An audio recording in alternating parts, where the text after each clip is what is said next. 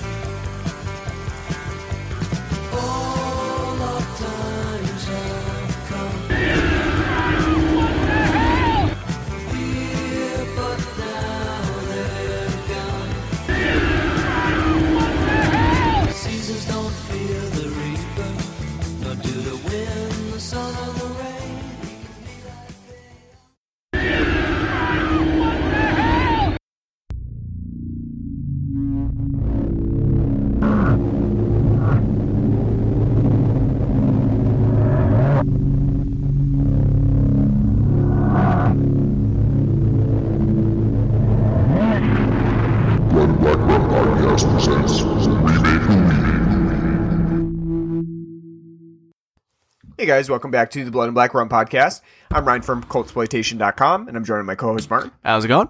Pretty good. We are very close to Halloween. As of this recording, we're about a week away. Spooky, scary. It is, actually. I can't believe it. It's gone by really fast, and we have been in the Halloween spirit since September, because we started the Remake a Ween series all the way back at the beginning of September, first weekend. So we were there first and foremost. And we've been celebrating ever since with all the remakes that we've covered. And today is going to be our last remake episode. We get spoiled next week. Well, next week is technically not going to be, like, we have an episode that may be coming next week. I've been kind of keeping it a secret. I've been posting online, like, on our Twitter and Facebook. I've been, like, putting it's our last episode before Halloween, wink, wink. Well, we are doing it. We've already said we're doing an episode on Halloween. I know. I've just been. You're doing a terrible job keeping it teasing. under wraps, I guess. I don't know. You're doing a terrible job teasing. Like, you're giving, like, a coddling to the balls and then shifting to, like, the asshole. And That's then, true. And I then don't know. I didn't want to like put anything out there, I guess, but we definitely are. We do have an episode on Halloween, so keep that in mind. But today we have our last technical remake episode, and it's fitting because we're very close to Halloween that we're doing Rob Zombie's Halloween from 2007. I love that it's prefaced by Rob Zombie's Halloween. It's kind of like a Brett Ratner film, which with Rush Hour 4 being announced, I can't wait for like the trailers for that, because I remember when Rush Hour 3 came out, the big deal with that was a Brett Ratner film. Even though he did the first two, like, it's like Brett Ratner was now big enough to slap his name on there, like his, Martin Scorsese presents. Yeah, I agree. It's a little, it's weird because it's, for whatever reason, certain films get prefaced by the director's name. And I think it may just be because, like, in some ways, you're saying this is a Rob Zombie film, so just keep that in mind, because not everybody is open to a Rob Zombie film, I guess. To make damn sure you're not going in like John Carpenter's. Right, or just like, this is just some director. It's not some director, it's Rob Zombie, who clearly has, over the years, after The Devil's Rejects and House of a Thousand Corpses, he's come up with his own style for making movies, and it's basically the Tobe Hooper style from Texas Chainsaw Massacre of, here's a trailer park people, and we put them in horror situations.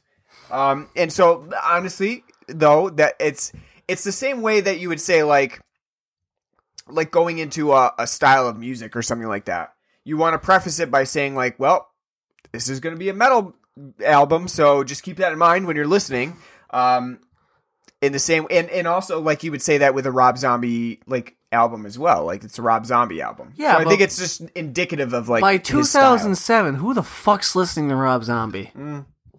You would be surprised. I wouldn't be. Actually, I wouldn't be surprised. But I'm just saying. Like, I don't go for it myself. Although I do like the occasional Living Dead Girl by at Halloween time. But other than that, I feel like he's almost more of like a thriller of metal. Like, what was I say? When I was 9 years old, like, yeah, I like Rob Zombie, and I like I never really listened to White Zombie or anything like that when I was a kid. So, I remember that More Human Than a Human AMV somebody made, taking Dragon Ball Z's Dead Zone and setting it to that, and like being like, one of the first videos like ever downloaded. I mean, I don't want to knock anybody that does like White Zombie and Rob Zombie. I don't care if you like him or not. I just, myself, I don't really go for that, except for like around Halloween where it's more of a, like a, I don't know, like a seasonal thing where it's just kind of nostalgic to listen to it at that time, or it makes sense, like it's thematic. But other than that, I'm not a fan. It's kind of in the same way that I don't really like a lot of mainstream, what you would consider, even though I listen to metal, I don't really like a lot of mainstream metal. Some people do, like some people love Metallica and Megadeth, and not my cup of tea. I wouldn't say Megadeth's really mainstream. Yeah, I mean they're in the same boat. I mean less Metallica, so than Metallica. Metallica has been for quite a long time now, but yeah, I like Metallica. I mean, it depends. It depends on like what style of Metallica we're talking about. Are we talking about like 1980s Metallica? Because then yes, yeah. I mean I could listen to that. It's more of a thrash metal like sort of speed metal sort of thing. And I like get into that. No, I like the stuff from the 80s. New stuff. No. Up until probably the Black Album, which is their big mainstream. But I mean that's like that's what I know exactly. Yeah, I mean like I like the older stuff, but not so much the new stuff. I like I Am the Table with Lou Reed, just because of the Botchamania stuff. But I mean, otherwise, getting back to like Halloween, you preface it by saying Rob Zombie's Halloween, just so that people know what they're getting into. I think, because there's a sense of like style that goes along with it. And my question is, sorry to cut you off, but. What's new? But this goes with the idea that you're prefacing it with it being a Rob Zombie film. If he's basically just doing the Devil's Reject all over again, but with Michael Myers, what's the point? Yeah, I would say that like with it from at this point, 2007, we're talking House of a Thousand Corpses, then Devil's Rejects, and then this. And not only that. There are other horror movies that could be remade from, like, the time period that would fit that style. Why didn't they give him, like, The Hills Have Eyes? Or Texas Chainsaw would have been a perfect one. Well, there's, before, though. No, I'm saying, like, a Texas Chainsaw remake would have been a perfect... No, but I'm saying, like, that was before he started doing films. Because it was 2003. No, my whole point, like, The Hills Have Eyes, or, like, Last House on the Left. Things that did eventually get remade...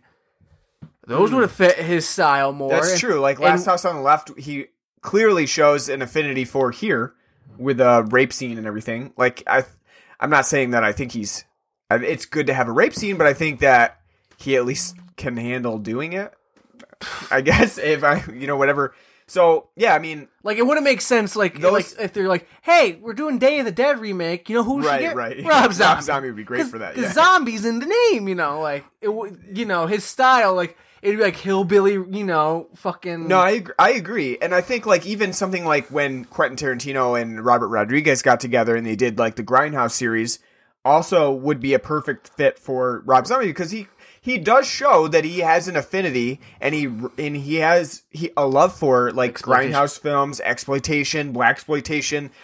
He definitely knows that stuff. And, I mean, before he even had, like, a little show on Turner Classic Movies where he got to show like some of his favorite films from previous, like Grindhouse exploitation days. That shit wouldn't fly now because Turner's pretty... Yeah. Like the latest film you'll see now from them is like 72, 73. Well, I mean, a lot of them were even earlier than that. So like, they did have some like 60s. I think he showed, he showed Coffee on there, I believe. I think that was part of his No, but I even still films from the 70s are pretty rare on TCM. Right. They go back even further than that now? Well, no, they've always done like classic films, like 20s up in early 70s is usually their cutoff. Like some films from the 70s are kind of rare for them. Mm-hmm.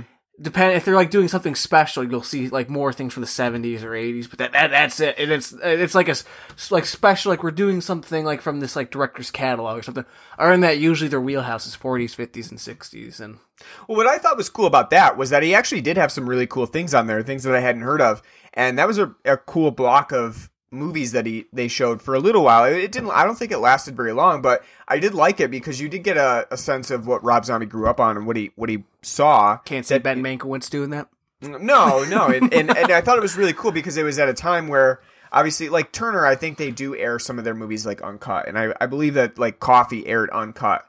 and stuff like. So it was pretty cool because you actually got to see what coffee was about. Right? Yeah, like it'd be kind of in its entirety. Be a hard film to show uncensored. Mm-hmm. Yeah. And so that was pretty cool. So I'm not saying like Rob Zombie doesn't know his stuff. He definitely has a love for that sort of thing, like exploitation, grindhouse, and it really does come through in Halloween. Though I would argue that like Halloween in itself, like the 1978 version from John Carpenter, is not really that does not have very much influence at all from like any sort of grindhouse or exploitation, film like that. Though at the time it was kind of considered exploitive because it's a slasher. But, yeah, but in hindsight, it's kind of like, Yeah, it doesn't really have any of the same thematic elements that those grindhouse films would have had. I was to say, to be kind of like topical, but like go with like music, it'd be like, may he rest in peace, Tom Petty. Originally when they came on the scene, they were considered punk or new wave because they're like, oh, we don't know. It's kind of a different rock sound. We haven't heard that before. And the leather jacket and the bandolier on the cover. And it's like, no, they're not new wave. They're not Talking Heads. Yeah. And like, I would argue, like you said, like Last House on the Left, very much from the 70s and exploitation film. Very exploitive. And that would have been perfect for Rob Zombie to cover because, Wes Craven at that time was really trying to find his own in the horror field. And even thinking back, like for a Wes Craven film, Last House on the Left is a really weird sort of like movie for him because makes sense though. As he moved on. Again, you're breaking out, so. True, yeah. Especially in the 70s, what are you breaking out with? Yeah. What did Martin Scorsese start off with doing? Fucking Harvey Korman films. Right.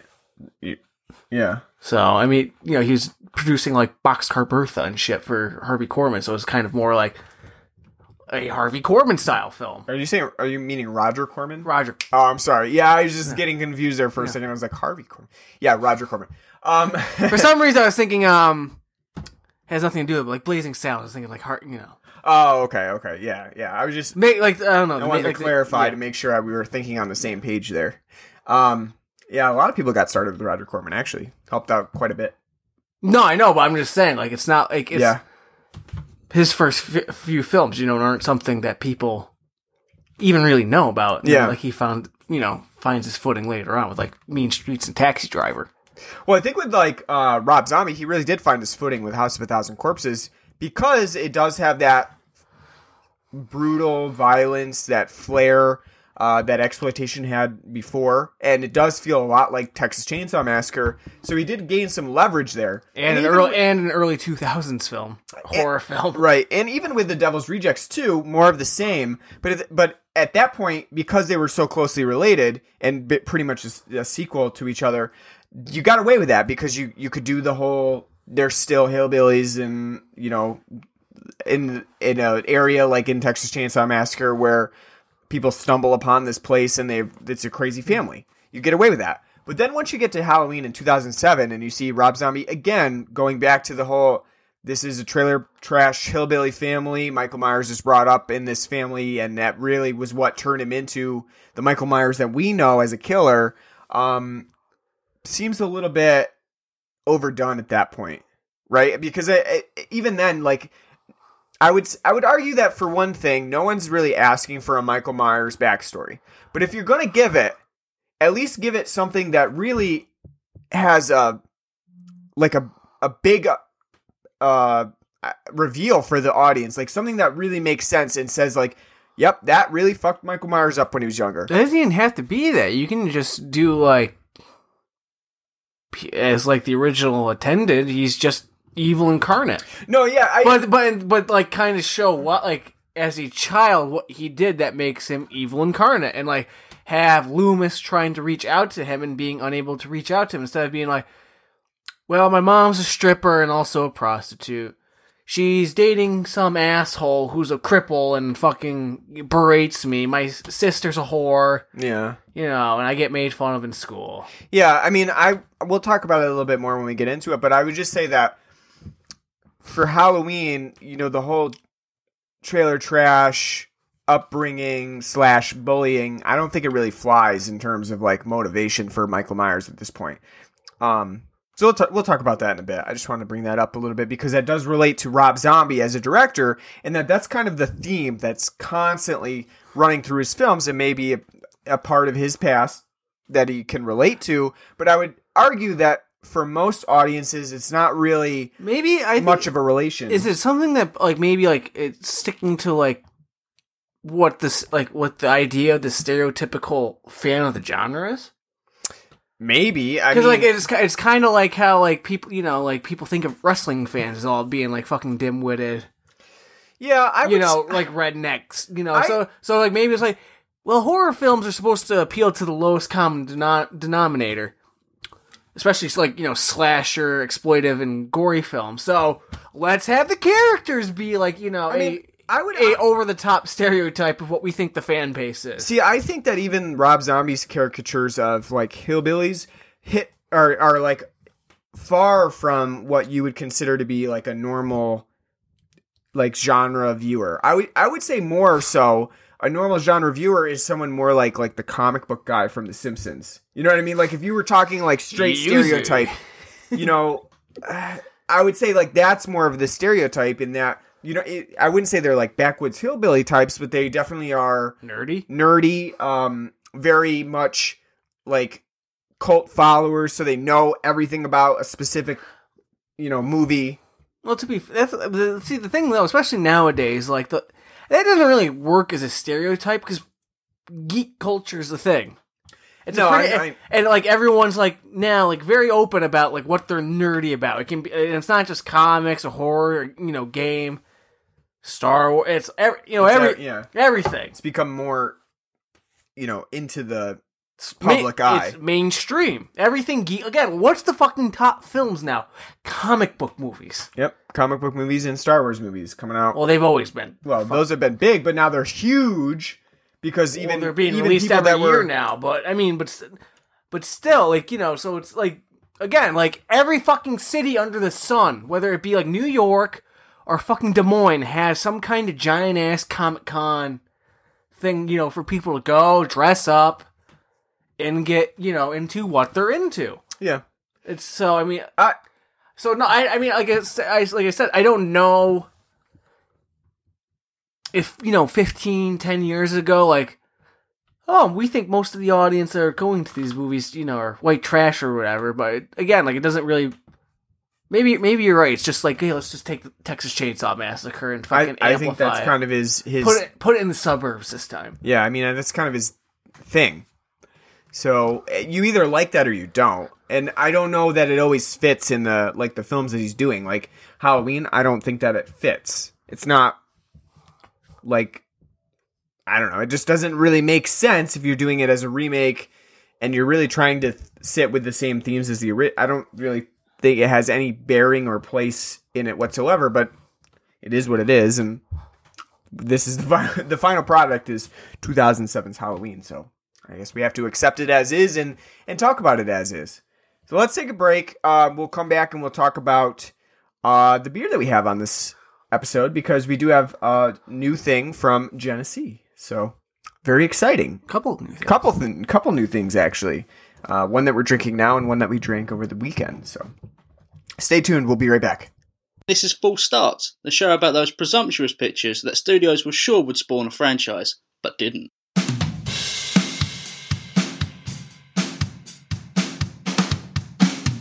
So back on Eternia, Skeletor sort of locates the key on Earth with Google Maps.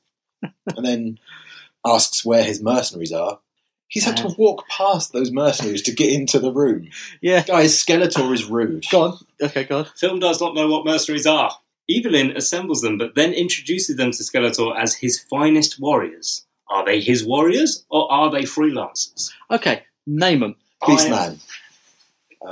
Come on. There's at least one. There's one that's an easy one. I know. Because some motherfuckers are always trying to ice skate uphill. The Blade. Thank you. That's two.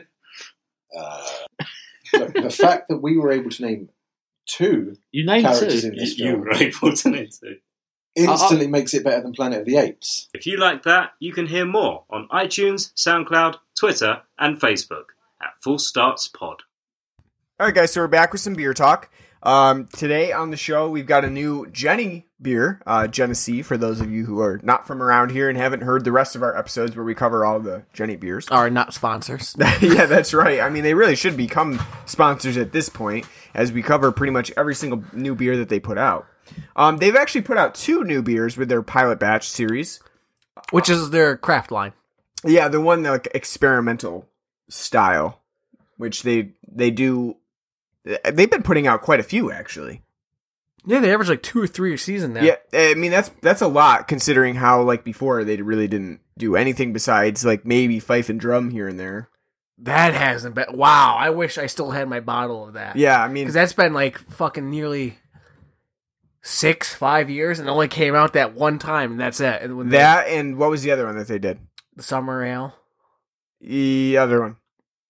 The red? The horse. The 12 horse. 12 horse, yeah. But no, that's something they used to actually do as like a part of their lineup. Yeah. Was the 12 horse ale, which I wish they do have at their brew house, but they don't release in 12 packs anymore. I wish they did, because it's a blonde ale, an English style blonde ale, which is kind of a rare style. You don't really get, Yeah, it's tasty.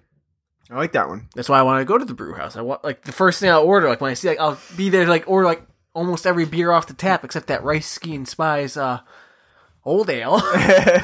But that would be the first thing to get is a 12 horse. It's like, and I would badger, like, whoever's running the tap, like, why don't you put this in 12 packs again? We should. Wow. But today we have the Genny Dark Chocolate Scotch Ale, which is a new beer that's, like, kind of, it's similar to the last year's style, which was a salted caramel porter. Chocolate porter. And they've done that the past, I think, 2 or maybe even 3 years. I can't remember. It's been out, I know, more than once. And we did that last year on the show. It's very good. It is very good. I love it. And so this year they went a little bit different with the style, and it seems like they've replaced it with the dark chocolate Scotch Ale. And for one thing, you don't see a lot of Scotch ales. And then for another, you don't really see any with dark chocolate in them. And they do use the same, for the salted caramel chocolate porter, they use chocolate from a local Rochester chocolatier, I guess would be the word. Yep.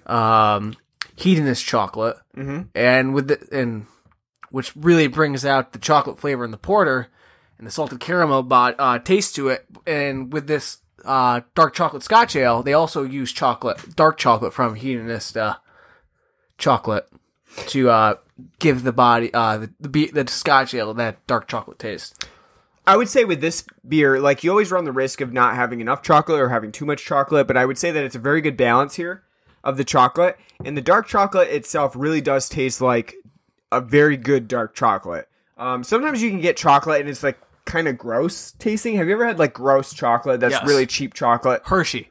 Yeah. And you can just tell, like, or even worse than Hershey, really. You can just tell that it's really cheap chocolate. It just tastes weird. It tastes off. And this is not the case. This is a very rich chocolate, and it really comes through in the body of this beer. So the dark chocolate, I would say, is akin to almost like drinking it's almost like a hot chocolate beer, I would say. Something like that. You know, and we had it chilled too. Yeah. It's I would say the characteristic of you get that delicious dark chocolate sweetness in the beginning of the beer itself. It's very pronounced, but it's not overly sweet. It's still got those, dark cocoa notes, a little bit of nuttiness to it, because dark chocolate does have like a naturally nutty taste to it. Yep. And then after you get that dark chocolate sweetness, that's then when you get the Scotch ale taste of malty, roasted malts. And then at the end, they would say you get like a little bit of that alcohol kick, because it's a 7.5% beer. You definitely do get an alcohol kick to it. And I think it's reasonable, though. Like, sometimes you don't want it to be a super heavy alcohol kick to it, but I would say that it's a reasonable amount of alcohol that you get towards the end of that beer.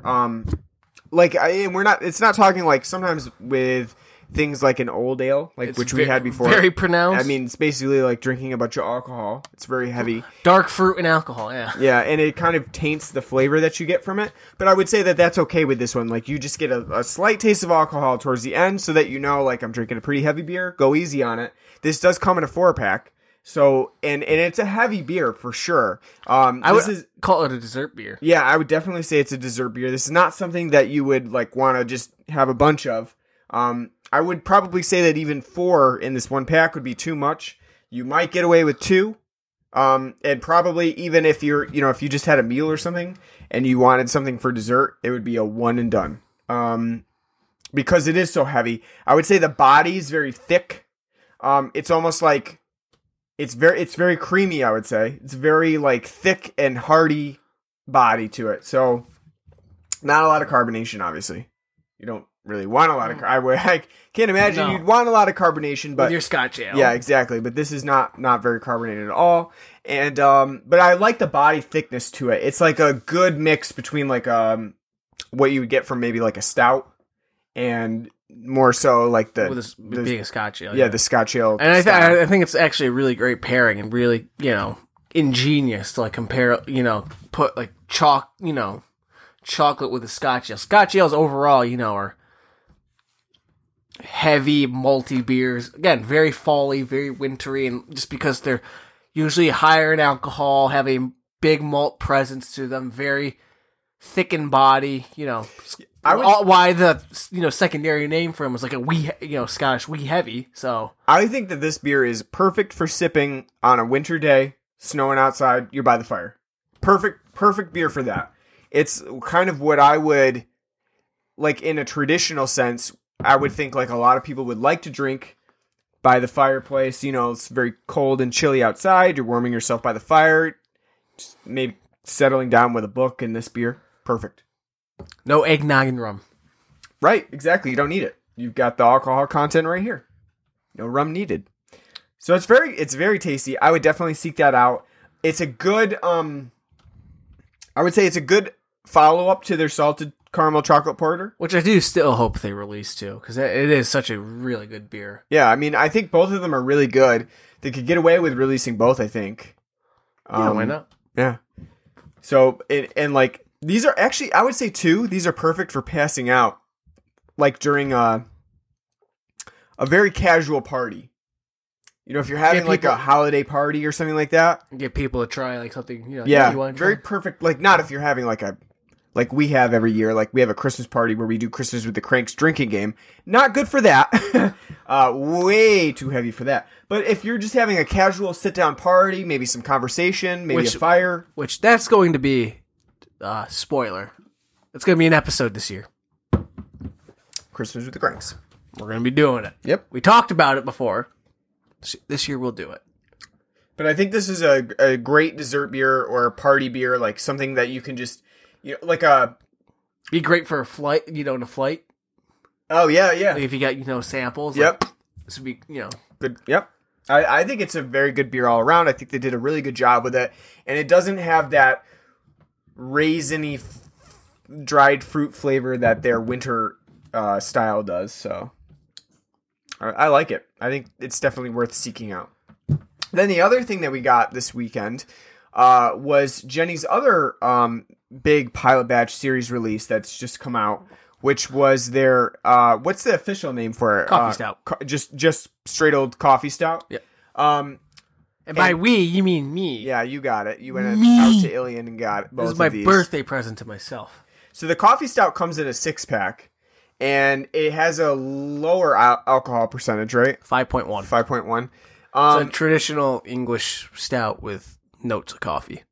And I would say that I think the stout aspect of it is very good. I think they did a good job with the body, the mouthfeel. And it being a lighter stout, too. Exactly. I think it's a good stout.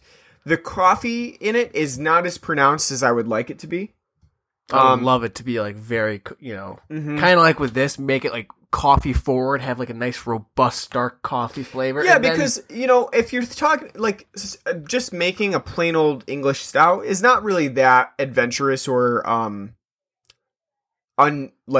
it's not like it's not been done before by other places. So I like that they do the coffee stout aspect of it, but I really wish that they would have made that coffee a little bit more forward in the beer. Perhaps like it becomes more pronounced when you drink more of it. Like I had 3 out of the 6-pack. Mm-hmm. So like by the third one, it was becoming like more pronounced, but it's still still very, it was minimal and not what I would what I would hope from it. I guess, like I said, I would really hope for like a strong coffee, and then because like it is a traditional English stout, so it's malty, but it's not very thick and hearty. So like to have that strong coffee presence and then finish it off with the, malty smoothness of the stout would make it a very good, refreshing campfire beer, for like late winter. I mean, I get the aspect that they don't want to go too heavy on the coffee and really isolate certain, people who maybe aren't specifically fond of coffee, but I really do wish that they had gone a little bit more with that coffee flavor. I almost feel like if you like coffee, you probably like stouts. They kind of go together, and very similar, like kind of like pairings. Yeah. I can't help but compare this to like Saranac's coffee beer, which they recently it's like a cold brew coffee. The cold brew lager. Yep. And I think that one has a very coffee forward presence to it, which is weird because again it's a lager. Yep, but it works. I think that one really works. It's probably one of the best coffee beers that I've had recently. But also of note was the Death Wish coffee IPA that I had, which was very unique in its taste. We did do that on here too, right? Yeah, that was very unique. So it's a different style, but I would say that I just wish that the coffee stout had just a little bit more coffee flavor to it. Even just I get what you would call like steeping it a little bit more, and just giving it that more full-fledged coffee flavor would have really made that pop. Because I think it's a pretty good beer, but I think that could have elevated it to a great beer. It's kind of like with Sierra Nevada Sidecar, the tangerine, IPA, and it's like I really don't pick up that fruit notes that you're supposed to be going for to pair with the IPA. It just tastes like an IPA. You just need it to go a little bit further. Yeah.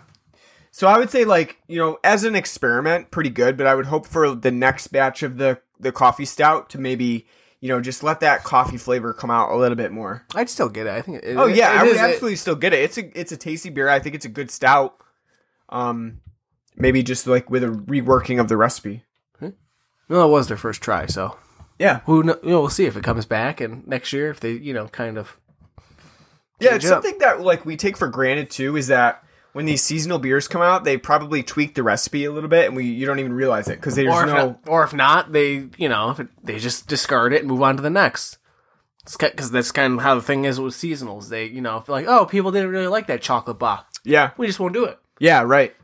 Maybe they brew in small batches for themselves at the brewery, but all right, we're just not going to do that. Yeah, it's interesting, and you don't really get to see the behind the scenes of what they did with it once they found out what people thought of it and how it tasted and how it came out. Because really, it's an experiment for them too. They're not exactly sure. I mean, maybe they make small batches, but they don't really. No, that's especially true with Genesee. They're not, brewing and testing it for years. It's kind of like, hey, I brewed this up and.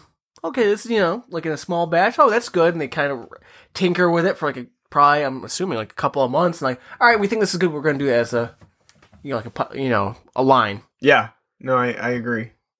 It's definitely interesting. So check both of those out. They're out right now.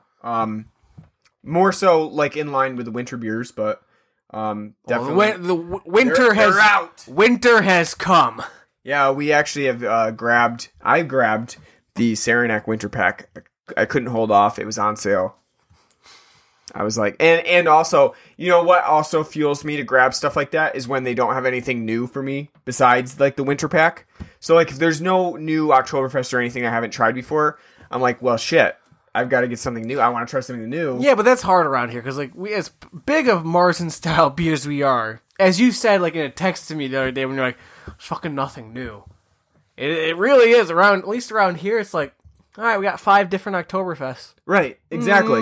I can name off on the top of my head all the beers that we have: Saranac Oktoberfest, Sam Adams Oktoberfest, Leinenkugel's Oktoberfest, Goose Island Oktoberfest, Brooklyn Oktoberfest, and Sierra Nevada Oktoberfest. Those are the ones that are around. And Jenny Oktoberfest, yeah, which was actually still around when I was there at Fuel and Food. So. They still have a pack of that. But that's it. So like, I mean, it doesn't seem like it's not a lot, but once you've had them, and especially for us when we've had them like multiple years in a row, you want to try something new. You want to try somebody else's Oktoberfest, and we just don't get them. So it's really hard to snag something new.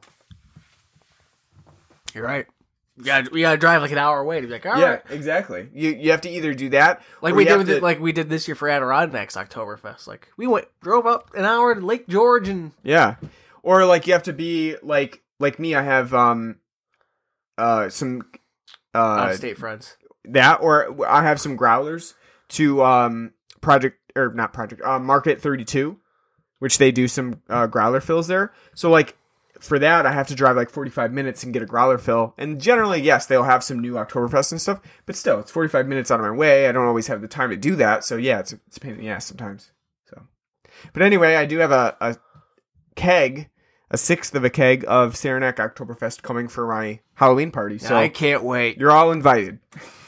Everybody listening is invited to the Halloween party. Just send us a message and we'll send you the address to That's come. right. Yeah, that's right. All right. Let's go into Halloween because we've got some major talking points on this Rob Zombie remake. Does anyone not have major talking points? It's funny. Is this a film that's really where people are either I love it or I hate it? Is there anyone who's just like me? I think this is a love it or I think it's a polarizing. I think it is. Yeah, it's you either love it or you don't. Yeah, I think, and it's funny too because this is probably one of the remakes that I have the most to say about, like that I feel most strongly about in terms of like things I really didn't like. If you can't see it, you can't see it right now, but Ryan's rolling up his sleeves. Yeah, to get ready to be like, well, let me tell you about. Well, it's also, I would say that for Rob Zombie, this was a really like risky venture because when you talk about Halloween, the original, it's well regarded and pretty much universally, and it's not going to be taken lightly that you're trying to remake it. And this is done before most other of the big slasher remakes. The remakes that we have covered. So this is 2007.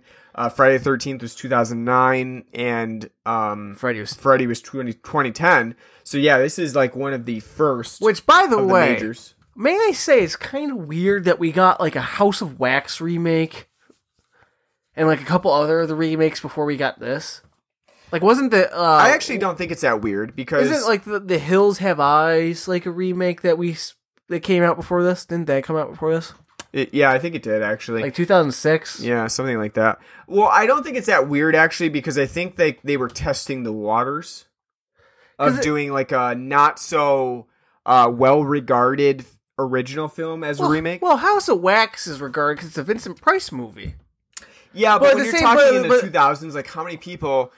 Probably a lot of people didn't even realize it was a remake. But at the same time, that's true because the tone of the films are totally different, and just like stylistically, because again, it's done that early 2000s torture porn style. That film could have easily just been another film that's named House of Wax that has nothing to do with the centers original. Around a wax museum. At least with like when they remade House on Haunted Hill, it's updated and more violent and over the top, but it does connect itself. At least I think so. To the original enough to where, like, okay, I can see where they're coming from. Yeah, and it plays off the original, and it does things differently on purpose from the original. So, yeah, I agree.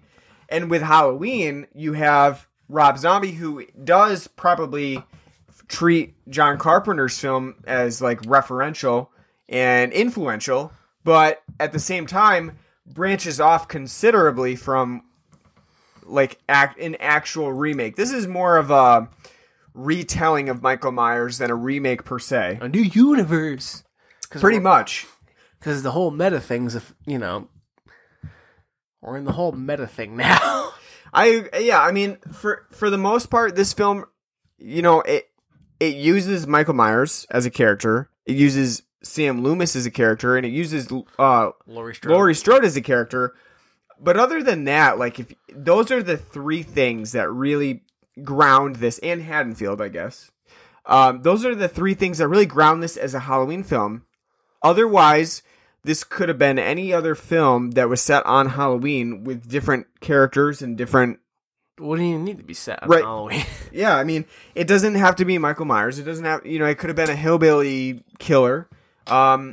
It could have, the whole film itself could have been set aside from the Halloween franchise, and it really wouldn't have played out any differently than it does in Rob Zombie's Halloween.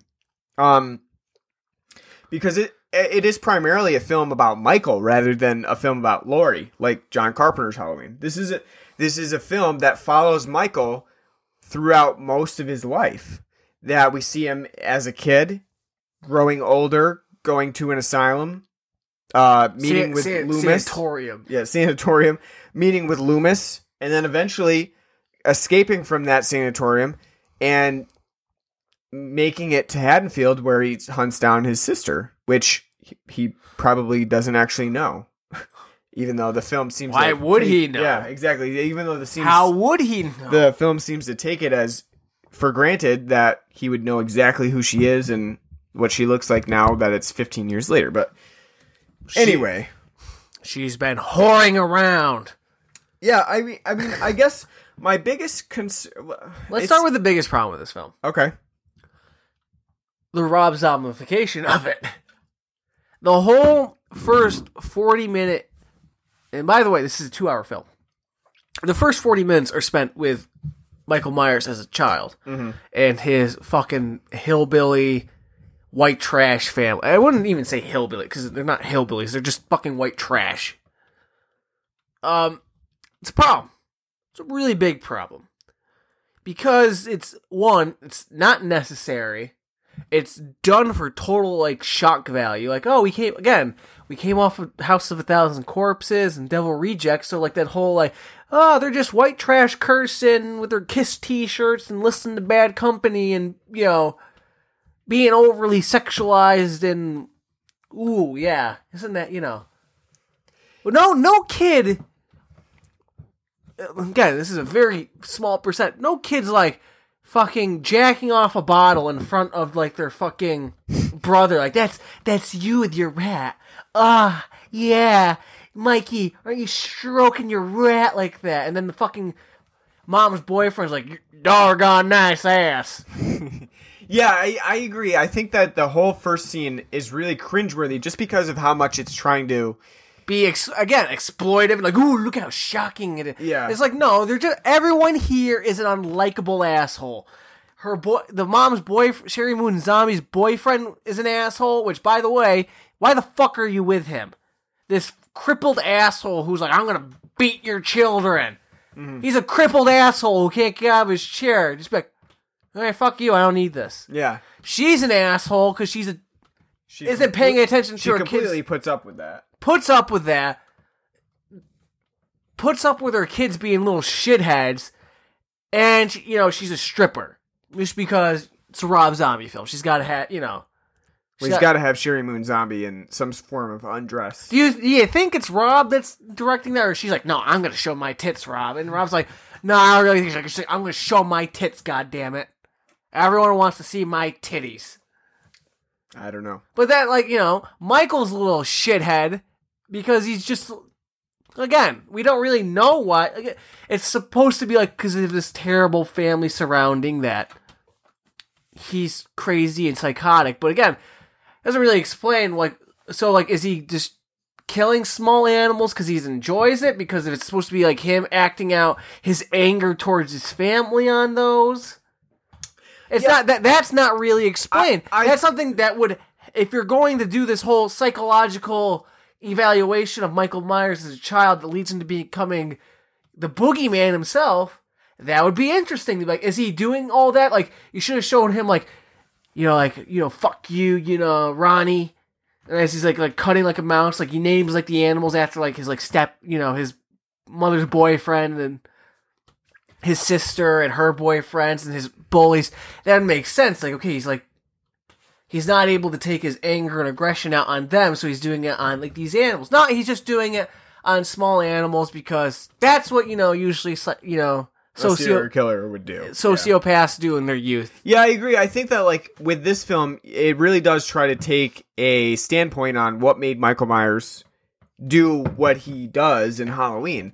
And I don't think that it really makes a good case because, yes, it shows us him getting bullied. It shows his family life is not ideal. By the way, again, he lives in a they're supposed to be white trash. They live in a middle-class suburb in a pretty they have a in-ground pool. A night, which we don't see till the end. Yeah. Which is, good little flaw point. But, like, again, it's like a nice 2-story house, but it looks like shit because they treat it like shit because they're shitbag people. Yeah, and he goes to a pretty nice school. It's not like it's like a shitty school. No, right. He lives in 70s suburban America. Right. But I would say that the biggest problem is that the film treats it like bullying is like something that led him to serial killing. It's the family life that led him to serial killing. But really, the film shows us that that's not what it is. I mean, it's not like this has been a short time coming and he's finally snapped. He's been doing it for a long time and they've really never realized it. So I would say that even this encounter with young Michael Myers doesn't show us exactly what put him over the edge. And it's 2-hour film. It's 40 fucking minutes long. Of young Michael. Almost half of this film is set out, this is why Michael's crazy. And it fails at it. So half the film already is garbage. Right. Yeah, I would agree. I think that's a big problem is that, I guess I'm okay with them trying to figure out why Michael does what Michael does. I don't think it's ideal because I don't really think it's necessary. A lot of time in real life, a lot of times there is really not a pinpointable reason where you can say like, well, this was the point where they went crazy. It was more so of a synapses weren't connecting and they just lack the emotional connectivity to make them what we consider a normal human being. Now, I agree. Like, I don't think Michael Myers needs a backstory to why he's a psycho. I don't. Because if you go off the original film, the fact... Without any of the sequels, is what you get from Donald Pleasance as Dr. Loomis is all you need to know. That he's evil incarnate. And he's been planning this for as long as Dr. Loomis has been working with Michael. That's it. He's been planning. And even Dr. Loomis doesn't know what he's been planning, but that he's been looking ahead to something. Like there was something in his that's driving him to. Right, exactly. But that works fine within the context of the original film. You don't need a backstory to why he's a killer. You need to know that he is a psychopath and that he's evil itself. You don't need the backstory. Now, after all the fucking sequels and shit that come out, I think if you are remaking it, I think it's fine to do why to try to address to do a character study. If you're going to, fine, I'm fine with it. Even though I don't think in and of itself Michael Myers needs that. If you're going to do a remake of the film, you kind of have to. Mm-hmm. But at the same time, like we both said, the film doesn't do it well at all. It's so haphazardly done. It's like, wow, you ruined the mystique of Michael Myers. Instead of him being evil incarnate just because he's basically Damien itself from The Omen.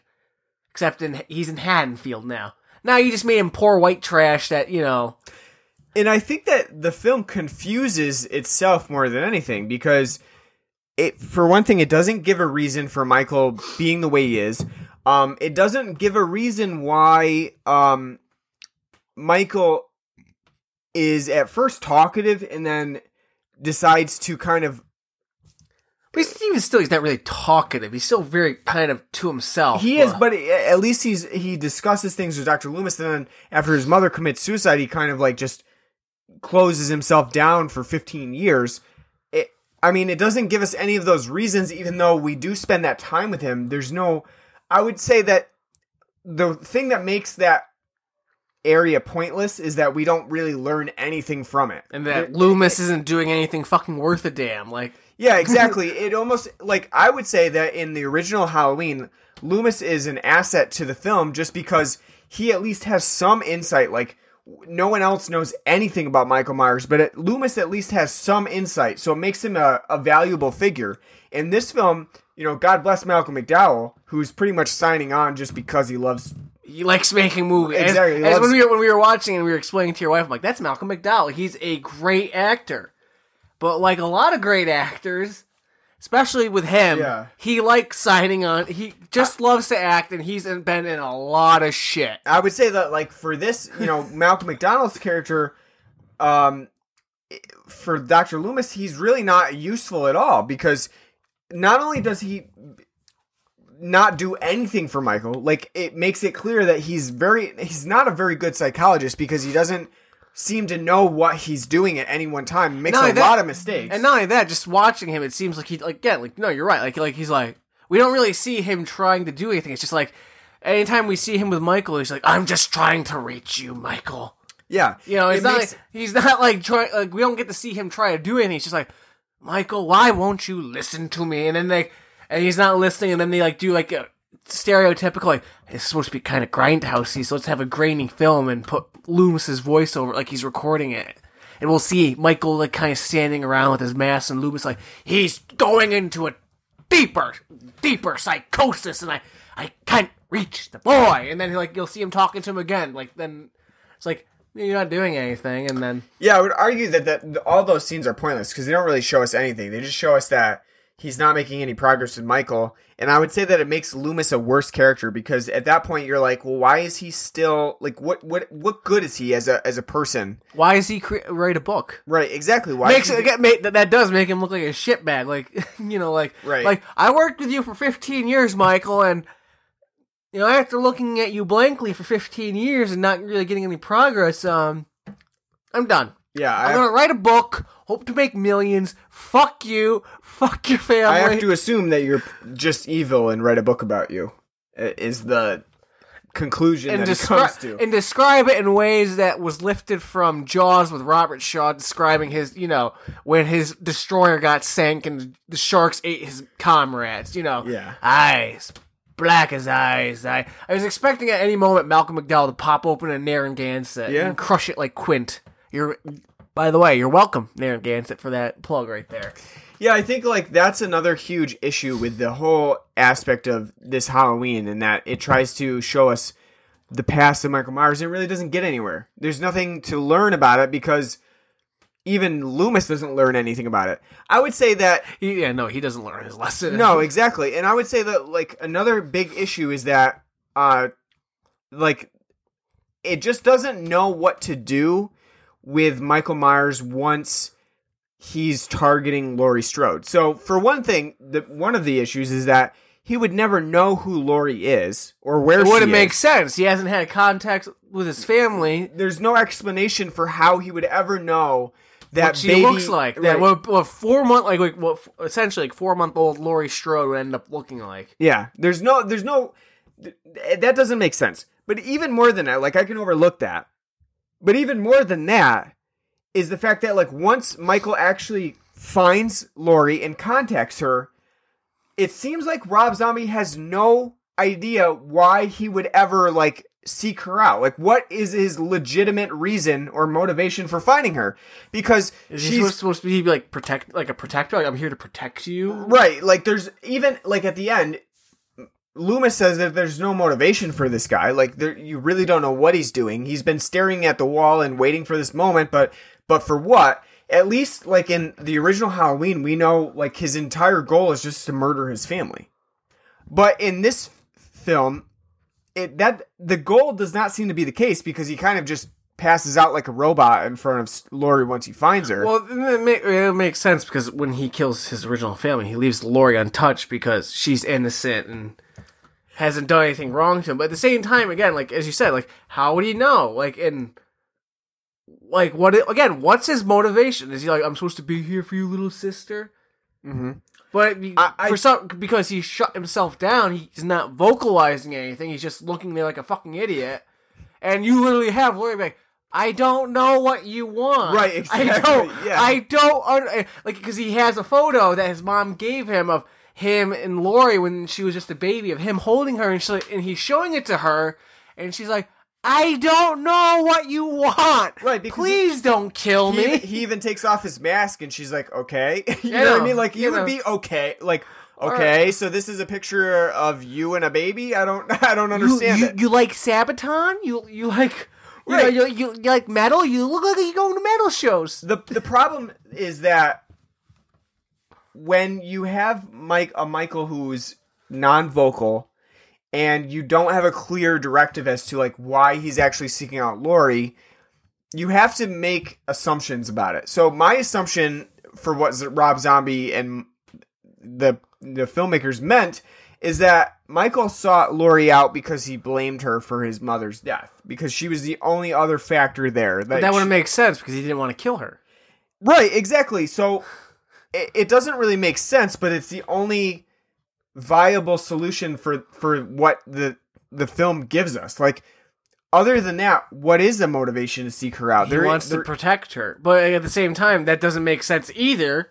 Which that's the vibe I get. Like, he's trying to protect her and like rekindle this feel again, and it's not really explained early on in his childhood. We just know they have a baby sibling. But I would argue, but at this point, like in especially with what Rob Zombie shows us in the film, Michael has no feelings. He doesn't really care about humanity in general. He's misanthropic. He doesn't care. So like, but he does apparently care for his sister, because after killing his family, what's he do? Like, you think like, oh, he's gonna kill the baby. No, and his mom sees him out there holding Laurie. And he's like, what are you doing with Laurie? What's going on? And they walk in. The cops come. Like, oh, he murdered the family.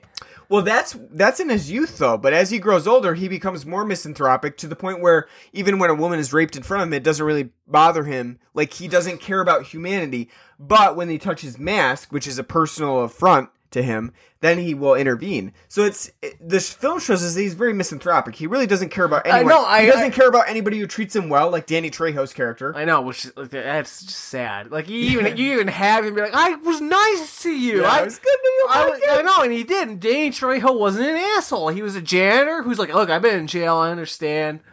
Yeah. You know, and he just fucking murders him. And I agree. It's like Danny Trejo, Michael, you should have spared him. He didn't deserve that. No, and I agree. He is misanthropic, but again, seems like he seems like he does care for his sister. I guess. But again, and I understand where you're coming from, because it doesn't make sense. By the time he's an adult, he has no fucks to be. His garden of fucks is barren. And he has none to give. None to give to anyone. I would argue that by giving Michael a backstory in this film, Rob Zombie actually did worse by Michael. Because at least in John Carpenter's Michael Myers, people may think that it's silly that he doesn't really have a motivation. But that's what makes it also scary, is that he doesn't have a motivation. It's just kill everybody. And not only that, it's a great reveal when you see, like, his parents pull off the mask and he's got blood on him, and you see it's like a 7-year-old kid holding a fucking butcher's knife. Like, obviously there's something wrong there, and that's great. You don't really need to expound upon that. Like, why did he do that? No, it's great. Kid in a clown costume fucking murdered his, sister and her boyfriend, and the parents come home and see he's standing out there, blink, and pull the mask off. Like, Michael, what the fuck did you do? It's great. That's a great enough setup. You don't need to go further. Like, what makes him tick? Again, like I said, especially in the context of if there was just Halloween 1 and even Halloween 2, because what is this remake but a remake of the first two? Yeah, basically. It's both of them put together for the most part. I think that this is a worse treatment of Michael Myers with a backstory than if you just left it alone. Because you failed to put together a motive, so it just seems silly at the end when Michael just kind of shuts down like a robot and has nothing. Like, Laurie literally does not know what to do at all. So she's just like, I don't know what you want. So at that point, she's just lashing out for her safety because she really does not know what Michael's looking for here. And it seems like less of a motivation for Michael, the character, than Rob Zombie, who's like, I really don't know what to do with Michael at this point, so we'll just have him chase Laurie for like 15 minutes. Oh, God, so pointless. What a fucking time waster. But I think like that's a huge problem with Halloween. And I think this compared to say, our previous remakes, I think this is the greatest affront.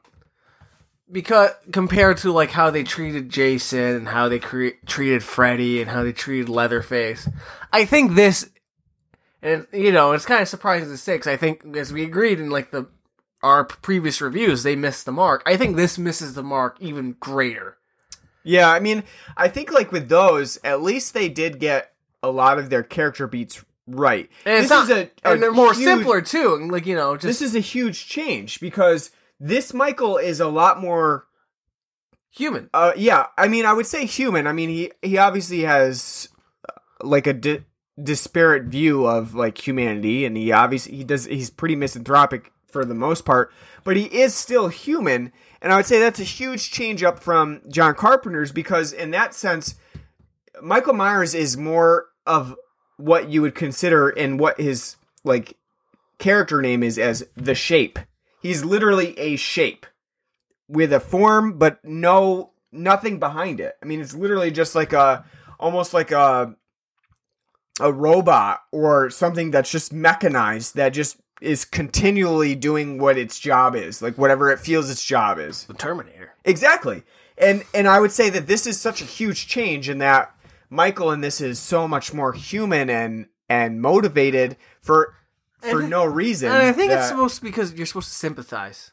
I guess. I mean, because again, we're like, if you're gonna like do like a remake and like do this stuff, what else? Like, if you're, I'm assuming from what the way the script is and how it's all the beats and how it's plotted out, you're supposed to sympathize with Mike. Like, yeah, he kills people, but like he had a shitty life. Yeah. Whereas in the original, you don't sympathize with Michael at all. You have no reason to, because he is a Terminator. He is a Shape. He is evil incarnate. He just goes and kills.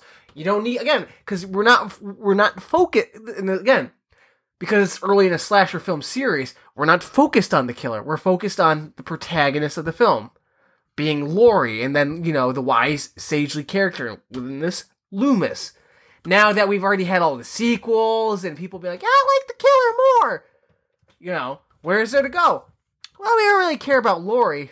We don't really care about Loomis. Let's Michael, and people like Michael. Yeah. But it's not because we like him because, I want to know about him. It's like, he kills people I find annoying. Yeah, like that's true. That sequels and slasher films generate. So, what's this film trying to do? Like, well, this is why Michael kills, and we know people like. So you're supposed to watch. I'm assuming you're supposed to watch. Like, he wouldn't have killed if his mother, didn't shake her titties to bad company all the time. Yeah, I don't like the sympathetic aspect because I don't really find Michael sympathetic. I feel like he could have been sympathetic, except for the fact that Rob Zombie's characterization in the beginning is too generic. I mean, people getting bullied and having a bad home life, that's pretty much, many people in America, and they don't turn into psychotic serial killers who are unstoppable. So, I just think that they really missed the mark there if they wanted to make him sympathetic, because they should have given him a much more specific backstory that didn't really focus on stereotypical generics of like American home life in the 70s. Yes, a lot of people had terrible parents who liked to hit them, or that was like punishment for but doing even things. though like her sister, his older sister is like a shitty person. Mm-hmm. Is she bad? No, she's a teenager who just wants to get fucked and make sex jokes. Yeah. Oh, Yeah, like so like, yeah, she wants to fuck her boyfriend, and she makes jack off jokes, in front of. That's the thing. I just. But it's like is she worth it? No. So it's like, yeah, she's like not like, I would, after watching this, like, I wouldn't hang out with her. She's a shitty person, but it's like, she's worth getting killed over? No, it's just like, yeah, right. I just don't see the sympathetic nature of it. Like, it just seems like a stretch. To at least his mother's boyfriend. Yeah, he's a cocksucker. Yeah, no, yeah. He deserves to get his throat slit because he's a fucking useless piece of shit. Yeah, but but other than that, it's like, does the bully that makes fun of him deserve to get beaten with a fucking stick?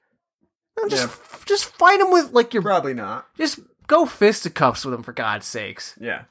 If you get your ass kicked, at least, and At least if you like try to fight him and you put up a halfway decent fight, he's probably not going to bother you. That's true. Yeah, just beat him up a little bit, and he'd be like, even okay, if you don't beat him up, if you at least put up like a halfway decent, like kind of show like, oh shit, he's probably not going to bother you anymore. It's like, oh, I'll pick on this other kid that I know is not going to fucking take a swing at me. That's true. You don't really need to take a fucking hide behind a tree and take a giant ass oak limb and beat his, break his knees in like you're watching Goodfellas. Yeah, I agree. I'm just saying. Yeah, but seems a little excessive. So we have to kind of get away from the backstory because we've talked about that a lot, and I think we could spend all night talking about Michael's backstory and how it really is an ineffective use of the film's time. Misses the point. Yeah. But I want to talk about Dr. Loomis for a little bit because he's also a huge part of the original Halloween and really like the foil to Michael. Which I will say, it's kind of hard to top Donald Pleasance. So for sure, yeah. He's a great character actor. I will say, inspired casting choice by Malcolm McDowell because I'm not saying he's anywhere he does nearly as good a job as Dr. Loomis, but out of any actor off the top of my head, he's probably the one I would be like, yeah, I could see like Anthony Hopkins. He would not besmirch himself. No, he wouldn't. But I mean, I could see him being a good Dr. Loomis. He's a little bit more picky with his. No, I agree, but I could see him being like if in maybe like a more serious Halloween. Yeah, but I think Malcolm, if this was a more serious, like again, if this was like say if it was like a shot-for-shot remake, like the Psycho remake, I think Malcolm McDowell would be great. I think if they did more with Sam Loomis's character, Malcolm McDowell would be great. I don't. If anything, one of the strengths in this film is Malcolm McDowell. The problem is they don't give him anything to do. Yeah, I would say that that's a big issue in that they make Loomis seem very ineffective. Like I said when we were watching the movie, seems like he just like either recently got his psychiatry degree or he really has no idea, and they were took like an online test. Yeah, like you passed, or like somebody was like, this guy's really crazy. We don't know what to do with him. So can you like try it? It's like lobotomy. Open and shut case. Yeah, I mean, I think that they make him seem very ineffective, almost like he's goading Michael into being this sort of like misanthropic character. Well, because all we see him do is talk to Michael, and it's not very he's not talking to Michael in a manner that's like gonna do anything. He's just like, what are you doing, Michael? Right, and I'm making a mask. And like let out your rage. Yeah. You know what I mean? And stuff like that. And it's not really helping him or anything. I guess what the film's trying to do in this case is to show like Dr. Loomis is trying, but there's not really anything that you can do. But again, like what we see him do is not really. Yeah, I agree. It seems like it was written by somebody who really didn't understand like what psychology or psychiatry was, so they kind of they found it to be something like just talk to them, and not only that, but as we talked before, is like the fact that they just kind of, Michael's crazy, but he's not like just evil. So they don't really assign like a certain type of psychological characteristic to him. He's just like, he's just dark and he won't talk, and he wears his mask, and I fear he's hiding behind them. And it's like, what? Pick like something that like all you have to do is open the DSM-4 and be like, here's something that would fit, why he might be a serial killer. Yeah. And then you could have Loomis try to work with that, Right. Yeah. I'm not saying like be like stereotypical and like he's schizophrenic or something, because usually how schizophrenia is portrayed in films isn't correct. But like, pick something that, yeah, makes sense. That makes sense. And then you could go with it, like to why, if you're going to go the mental aspect, because obviously they're trying to go like the mental health aspect because they put him in a sanatorium. They have Loomis working with him. So why not go the extra route and try to identify like something that they might think he has instead of just, well, he hasn't talked in 2 weeks. Maybe let's try shock treatment. I don't know. Yeah, basically. That's the thing. And like even towards the end of the film, one thing that I really don't like is that they make Loomis kind of a comical character who's just going around to the police and be like, I don't know why you're not taking me seriously. This guy's fucking coming. Yeah, but in Halloween, he does that too, though. But he's not a comical character. He's not comical, but at the same time, I think people could find it kind of comical now because he's just like, death incarnate, the boogeyman, the evil's coming, and like, yeah, sure, okay, whatever. But one thing I like about that original Loomis is that he really does seem scared. Like there's that palpable fear. Like this guy's worked with Michael Myers for fucking years, and he's scared of him. And see, I don't think that's an acting problem because again, I think I think Donald Pleasence does a great job. He's a terrific actor, especially as a character actor. Same thing with Malcolm McDowell, terrific actor, great character actor. I think that the problem with that lies where you don't feel that he's feared is the fact that we see him spend so much time with Michael, and that after he doesn't fear him at all. He knows that he's evil, but he doesn't seem like he's fearful. He feels like he's more like, I failed, I don't know what to do, I'm done working with you because I don't think I can fix you. And then when he's coming back, his fear doesn't that he's trying to show to the police, the sheriff, doesn't seem like it's coming across as fear. It's more like, look, you gotta listen to me. Because I heard from a doctor from, the asylum that he's broken out. I know him. He's going to kill. So it's not really fear. It's more like, look, I've worked with him forever. And again, I don't think that's a Malcolm McDowell thing. I think it's more a story and a direction thing that leads him to not coming off as fearful. I agree. I think that it doesn't really seem like that's what they're going for, that he's fearful. I just think that it takes away from how we see Michael as like a unstoppable killing force, because when Dr. Loomis doesn't fear him, it kind of loses that tension. I just think that adds to the original Halloween because of how much we see like Dr. Loomis is scared. There's multiple scenes where he's working with the sheriff, and the sheriff's like, "You're frightened," and he's like, "Yes, I am." And you'd be scared too if you knew what he was. Exactly. I just think it takes away a little bit from the tension of, and it's kind of ruined too because the sheriff in this knows Michael. Yeah, that too. Yeah, he knows all about it. Yeah. So, whereas the original, that's not really implicated. Like the sheriff's like, I know about the Myers murders. I was there. I was on scene as a young deputy. Yeah. Where in here, it's like the sheriff's like, oh yeah, I was. Which, by the way, why does he look like he crawled out of the 70s too? Brad Dourif. Fucking, handlebar mustache and... Well, everybody kind of does, even though technically this is supposed to take place, it's 15 years after the original, like when Michael originally kills his sister. And I would say it has to be like 79 to 82. Yeah. It's like the way they're all dressed is like, that's the time, But at the same time, it's kind of like they want their cake and eat it too, because it doesn't look like the 90s.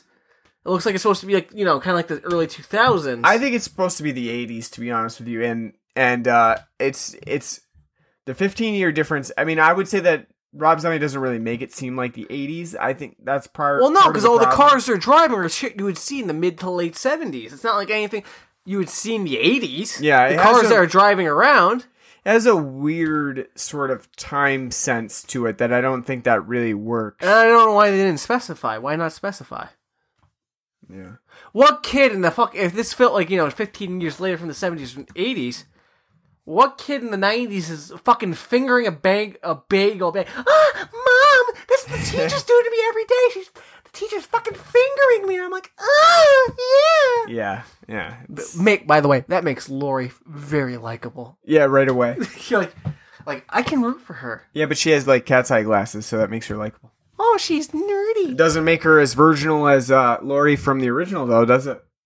Oh, they really went the whole Catholic Oh, yeah, they did.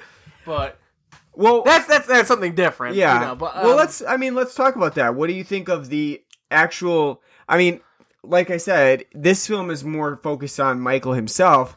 The original is focused on Laurie. So, but what do you think about Michael's targets? Laurie, Annie, Linda. They really only come into play about an hour in, so you get a lot less of the characterization than you would in John Carpenter's film too. They're all just there to be killed, and they're killed because it's a stereotypical slasher film, so they're killed because they're having sex. I think that there's a lot less characterization for all of them, so they don't feel like people really. No, they don't. They're all again. As we were watching, I looked at your wife. I'm like, is that what you did? Is that what you did in high school? Like to your girlfriends, like slap their, like, you know, flip their tits around, like, oh, you need a boyfriend. You need a dick deep in you. Yeah, I mean, it's like, yeah. It's just hard to see them as actual people because you see them for so little. I mean, you really... Before Linda dies, you see her in one scene. Before Annie dies, you see her in a couple scenes. And you're like, I can't wait to see her tits. Yeah. I can't wait to see Halloween 4's child star's tits now. I'm older now. I've grown up with that. Yeah. I've earned it, damn it. Yeah. Well, that's one thing that Rob Zombie delivers is the nudity, because Linda is completely nude, and you know, yeah, landing strip and all. That's one thing that Halloween does deliver. You know, premature ejaculation. Yeah, that's another. But it's like, you know, this is a film. It's like Rob Zombie said, like, I like Halloween and all, but like, what if we added a lot more gratuitous nudity and violence to it? And that's pretty, you know... Because it's supposed to be exploitive. I mean, that's what he's going for here. I don't really think that is reminiscent of actual Halloween. It's not reminiscent. I don't think just because if you have a bunch of nudity and shit, it makes it exploitive either. It just makes it tasteless. Yeah, there's a lot of tasteless aspects to it. Like, just showing, like, random butt shots, random upskirt shots, random, you know... Yeah. They're nude for no reason shots. Like... Does everyone have to be having sex on Halloween? Like, again, like, who the fuck's be like, yeah, let's go to the old Myers house that's got, you know, blood and shit all over it. We'll go up there and we'll fuck.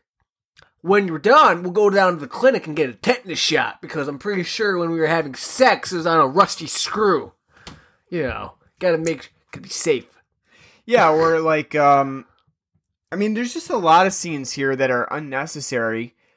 Ken Foree's truck stop scene being one of them. I mean, besides the fact that Michael Myers gets his jumpsuit, which Ken Foree's wearing, other than that is a really pointless scene. And it's like, just again, like the whole like time thing is like what time are we living in this film? Right. Looks like he walked out of fucking Coffee or Black Caesar, you know, or Superfly with his giant afro, mutton chops, like looking to me like, damn, I'm fly, you know. And then he's taking a shit. Michael Myers busts on him taking a shit. And he's taking a shit and looking at porn. Have you ever been taking a shit like, you know what else I need to do right now? You need to look at a Hustler too. No, I guess I can't really. Not only I gotta take a shit from this Taco Bell box that I just had, I want to rub one out too. You ever been in the mood? There's got to be a name for that. Mixing both, yeah, both together, but I'm sure there is. I don't know it. But I mean, really? Yeah, I mean, it's literally just like what the fuck, really? I mean, a lot of the scenes just are in here just to be in here. The rape scene, where Michael breaks out. In here just to be in here. For him to break out, which is like the dumb... How'd he break out? Well, this guy who's a fucking security guard, and then his cousin came there drinking some Fireball whiskey, take a comatose-looking girl that's in the asylum and take her to Michael Myers' room to rape her, and they fucking rape her, and Michael's just like, yeah, go ahead, I don't care. But then they touch one of Michael's masks, and then he gets all, you know, pissed off. Like, what the... Seriously.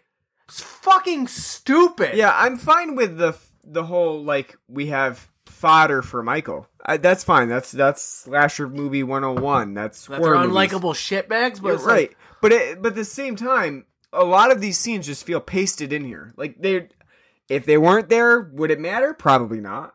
But they're there just to be, shock value for the viewer. And I just don't think it works. It's just not anything that has to do with like Halloween as a franchise. I mean, it's not even shock value. I don't use this a lot with film because I mean, to me, like you can when it comes to like art, I think you can get away with anything because it's art. But I will say, it is in this fact, it's tasteless. It's literally done just for the sake of like, look what we're doing. Yeah, right. It's not. I like, agree. You know, it's and I don't like really using that because I think with like comedy and like anything like artistic, you can do things that would be considered taboo because it's the fucking point. Right. You know, you can get those types of things across. Literally, here is just like these fucking apparent hillbilly guards, which again, they're in the middle of Illinois, yet the two characters that play these guards sound like they come from the fucking Mississippi Delta in Alabama. Like, we're gonna rape this girl. You know? Yeah.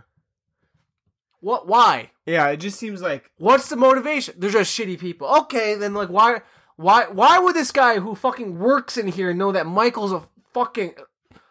He has seen Michael and that he's a shit brick house who could fucking kill anybody. Yeah. Why would you be like, I know what we're gonna do. We're gonna rape her in his bed. Yeah. While he's sitting there making a little paper mache mask, you know, having those little arts and crafts. Yeah. Besides it's fucking stupid. It seems like it's so excessive that it doesn't make any sense or add anything to the movie. And I think that's the way that a lot of this film goes. So it's 2 hours. It's super bloated. The last 15-minute chase sequence between Michael and Laurie from Scout Taylor Compton, that's so long. I mean, it just feels exhausting. So much dead air. Just. I would say like Rob Zombie really. I can't say that Halloween is really like doesn't have a good pace because I think it's paced okay. I probably would say it's paced a little bit better than Nightmare on Elm Street, but the 2 hour runtime really gets to it towards the end of the film. I think it's more just because they're like, well, we can't have an hour and a half film and half of it be. Yeah. Child Michael. That's what it seems like. Because if they did that, I think they'd be like, people would be really pissed off. I mean, the whole chase sequence with Laurie is just so long and overdone and just constantly being like extended for no reason that even like in our intro when we have Malcolm McDowell exclaiming, Jesus Christ! You know, that's exactly how the viewer feels because it's okay. Michael's dead now, and they're sitting in the cop car, and I feel like, and again, this line doesn't work in the movie, but because it's a callback to the original, they have to have, you know, Laurie go, was that the boogeyman? And, you know, Loomis is like, I do believe it was. And then he breaks through, and he's like, what the hell? You've been shot, what the hell? You know, yeah, it's funny. It's to me like it comes off as like fourth wall commentary. Like Malcolm McDowell's like, I wasn't expecting this to happen in this scene. What the fuck? Like, you know, right? Yeah. Otherwise, like, no, you're right. Like, I don't like that. Like, I don't like that line's in there because again, it's just like it's literally like Halloween fans. Look, it's a callback, but it's like. Would she really say that? Was that the boogie? And after that, like, no. The only reason they did because they had the kids that she babysits asking her about if the boogeyman's real. The girl's like fucking 18 years old. She's not going to ask if that was the boogeyman. Yeah.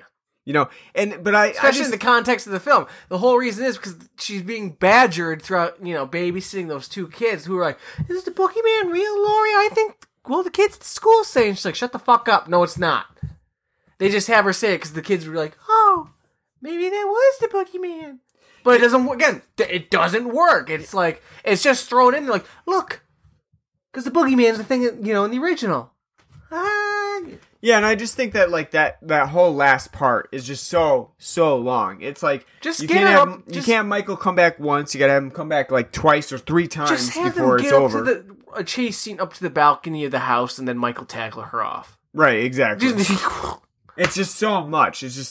It's way overdone, and it really drags the film down. It literally is like 15 to 20 minutes of that chase sequence. And I would say that Rob Zombie really didn't take anything from John Carpenter because his is very well paced. It's often very tense with the soundtrack.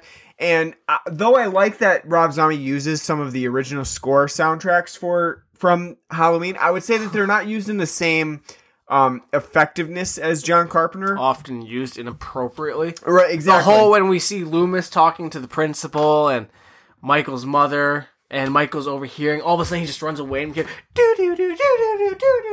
like, no, it doesn't work. Yeah, the whole point of the theme is to build tension to like, no, he's just running off into the woods. Yeah, it's and then when he beats, you know, the kid with the stick, the bully, then the music cuts out. It's like, no, that would have probably been the spot to put the music there. Yeah, it's like just... you didn't time that right at all. It's totally missing the point. I like the throwback there, but I don't think that they used it in effective ways. And so it kind of comes off as forced.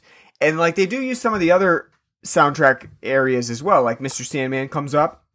Don't Fear the Reaper.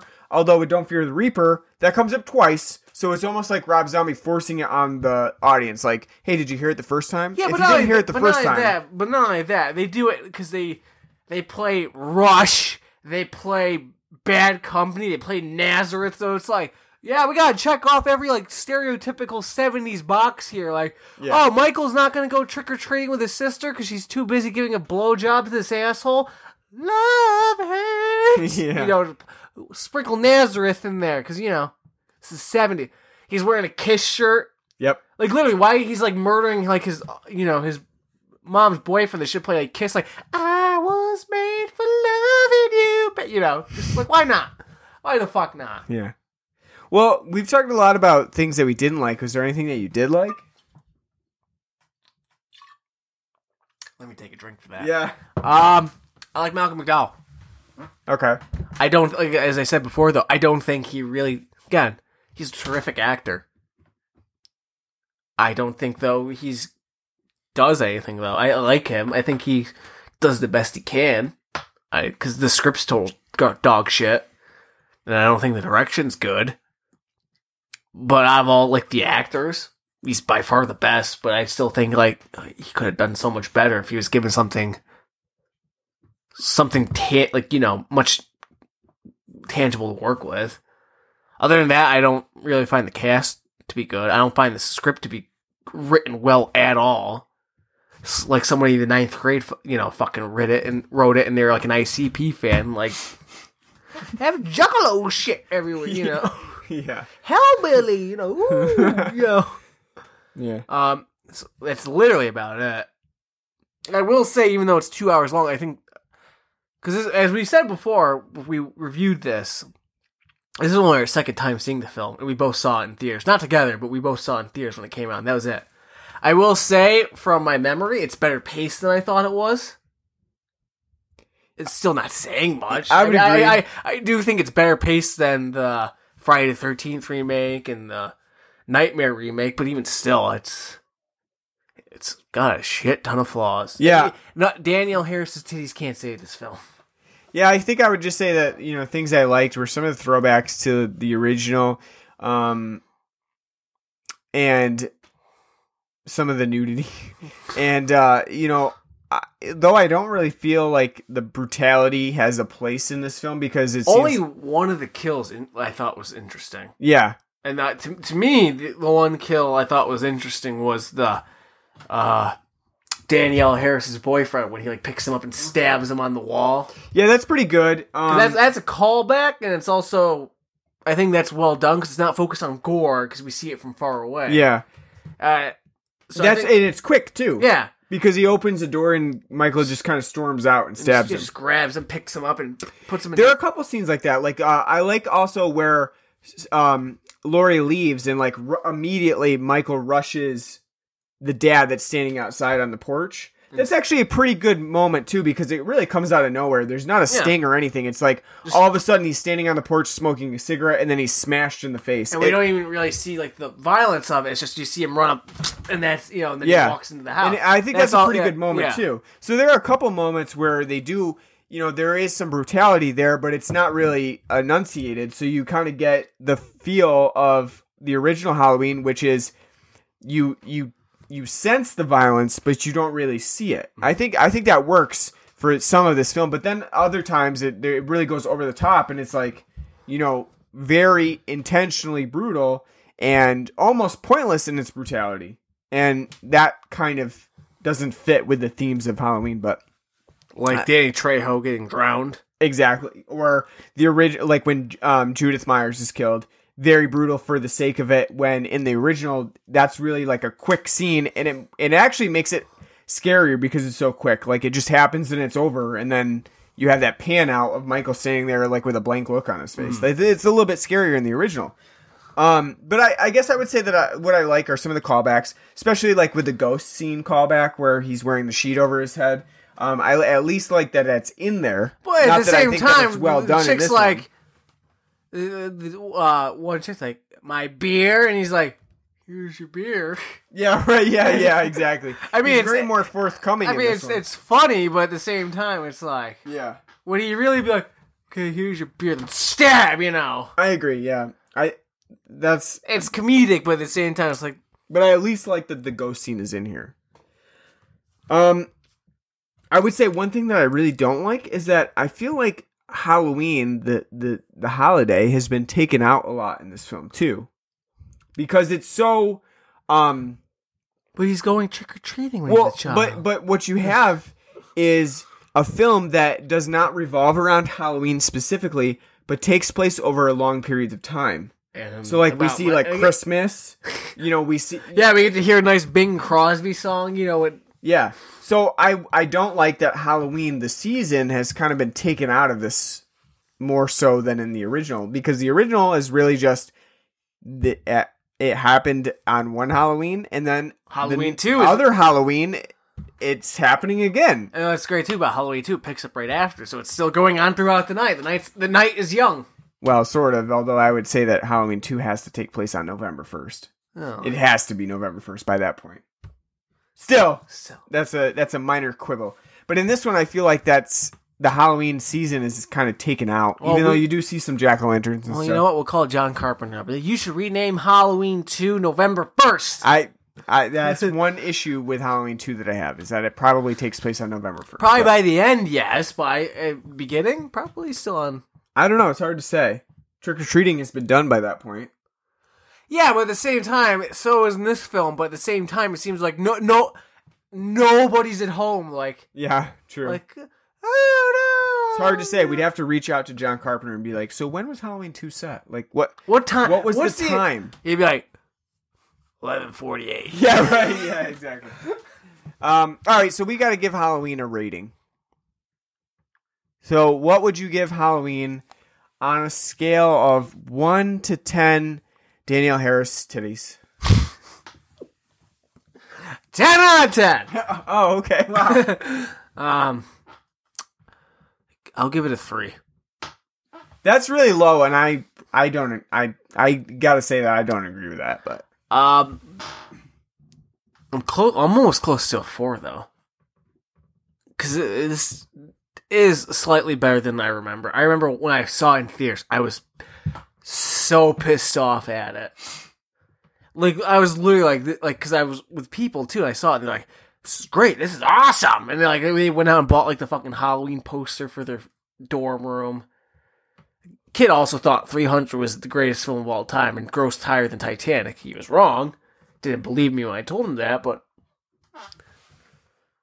all right, man. You know what? Maybe I'll give it a 4. I'll give it a 4 out of 10. Probably when I first saw it, I would say a 3. Because I remember, like I said, when I first saw this film, I was pissed off. I thought it was the absolute worst dog shit I've ever seen in my life. After doing this podcast, it's not the worst film that I've ever seen. Mm-hmm. It's still bad. And I think a lot of it has to do with the first half, with the whole white trashification of Michael Myers for the sake of that's what Rob Zombie does. Yeah. I think if they didn't do that and they made it more, I'm not saying they have to be middle class, but don't make it as blatant, exploitive, like, oh, he's white trash. I think it would be probably like a 6, because it's actually, the second half of the film's not terribly bad. Mm-hmm. I think it's just not well paced because they spend so much time in the beginning making white trash Michael Myers that we don't spend enough time with Laurie and her friends and the family, that we don't really get to know and care about them. I thought if we spent, you can go into Michael Myers' background, and if you make it interesting enough, then yeah, you don't have to really worry about that part, because they didn't. You can't care either way. Mm-hmm. So I still think out of Friday the 13th and Texas Chainsaw Massacre and Nightmare, I think it's still the worst out of them all. Just because of the bastardization from the beginning.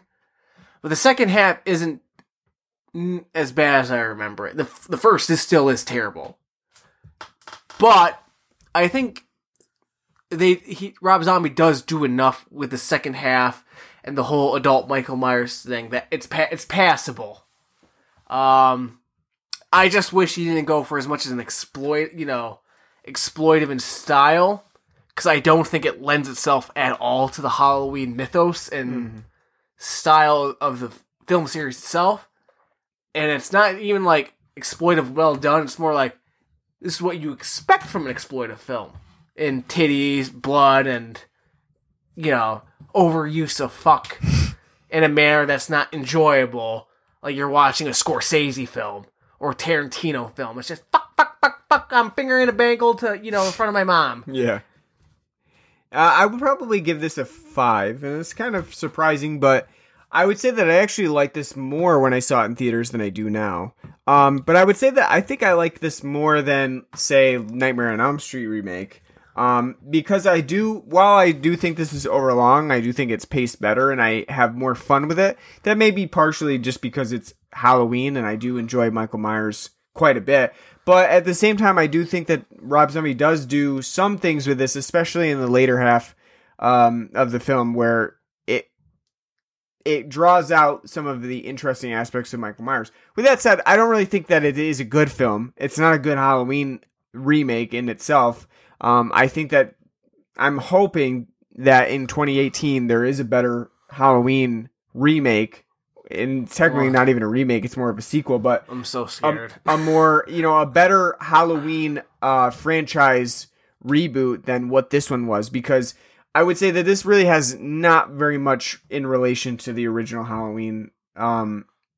And I don't love what Rob Zombie did with it to give it like the zombification. I find it amazing how much it misses the point.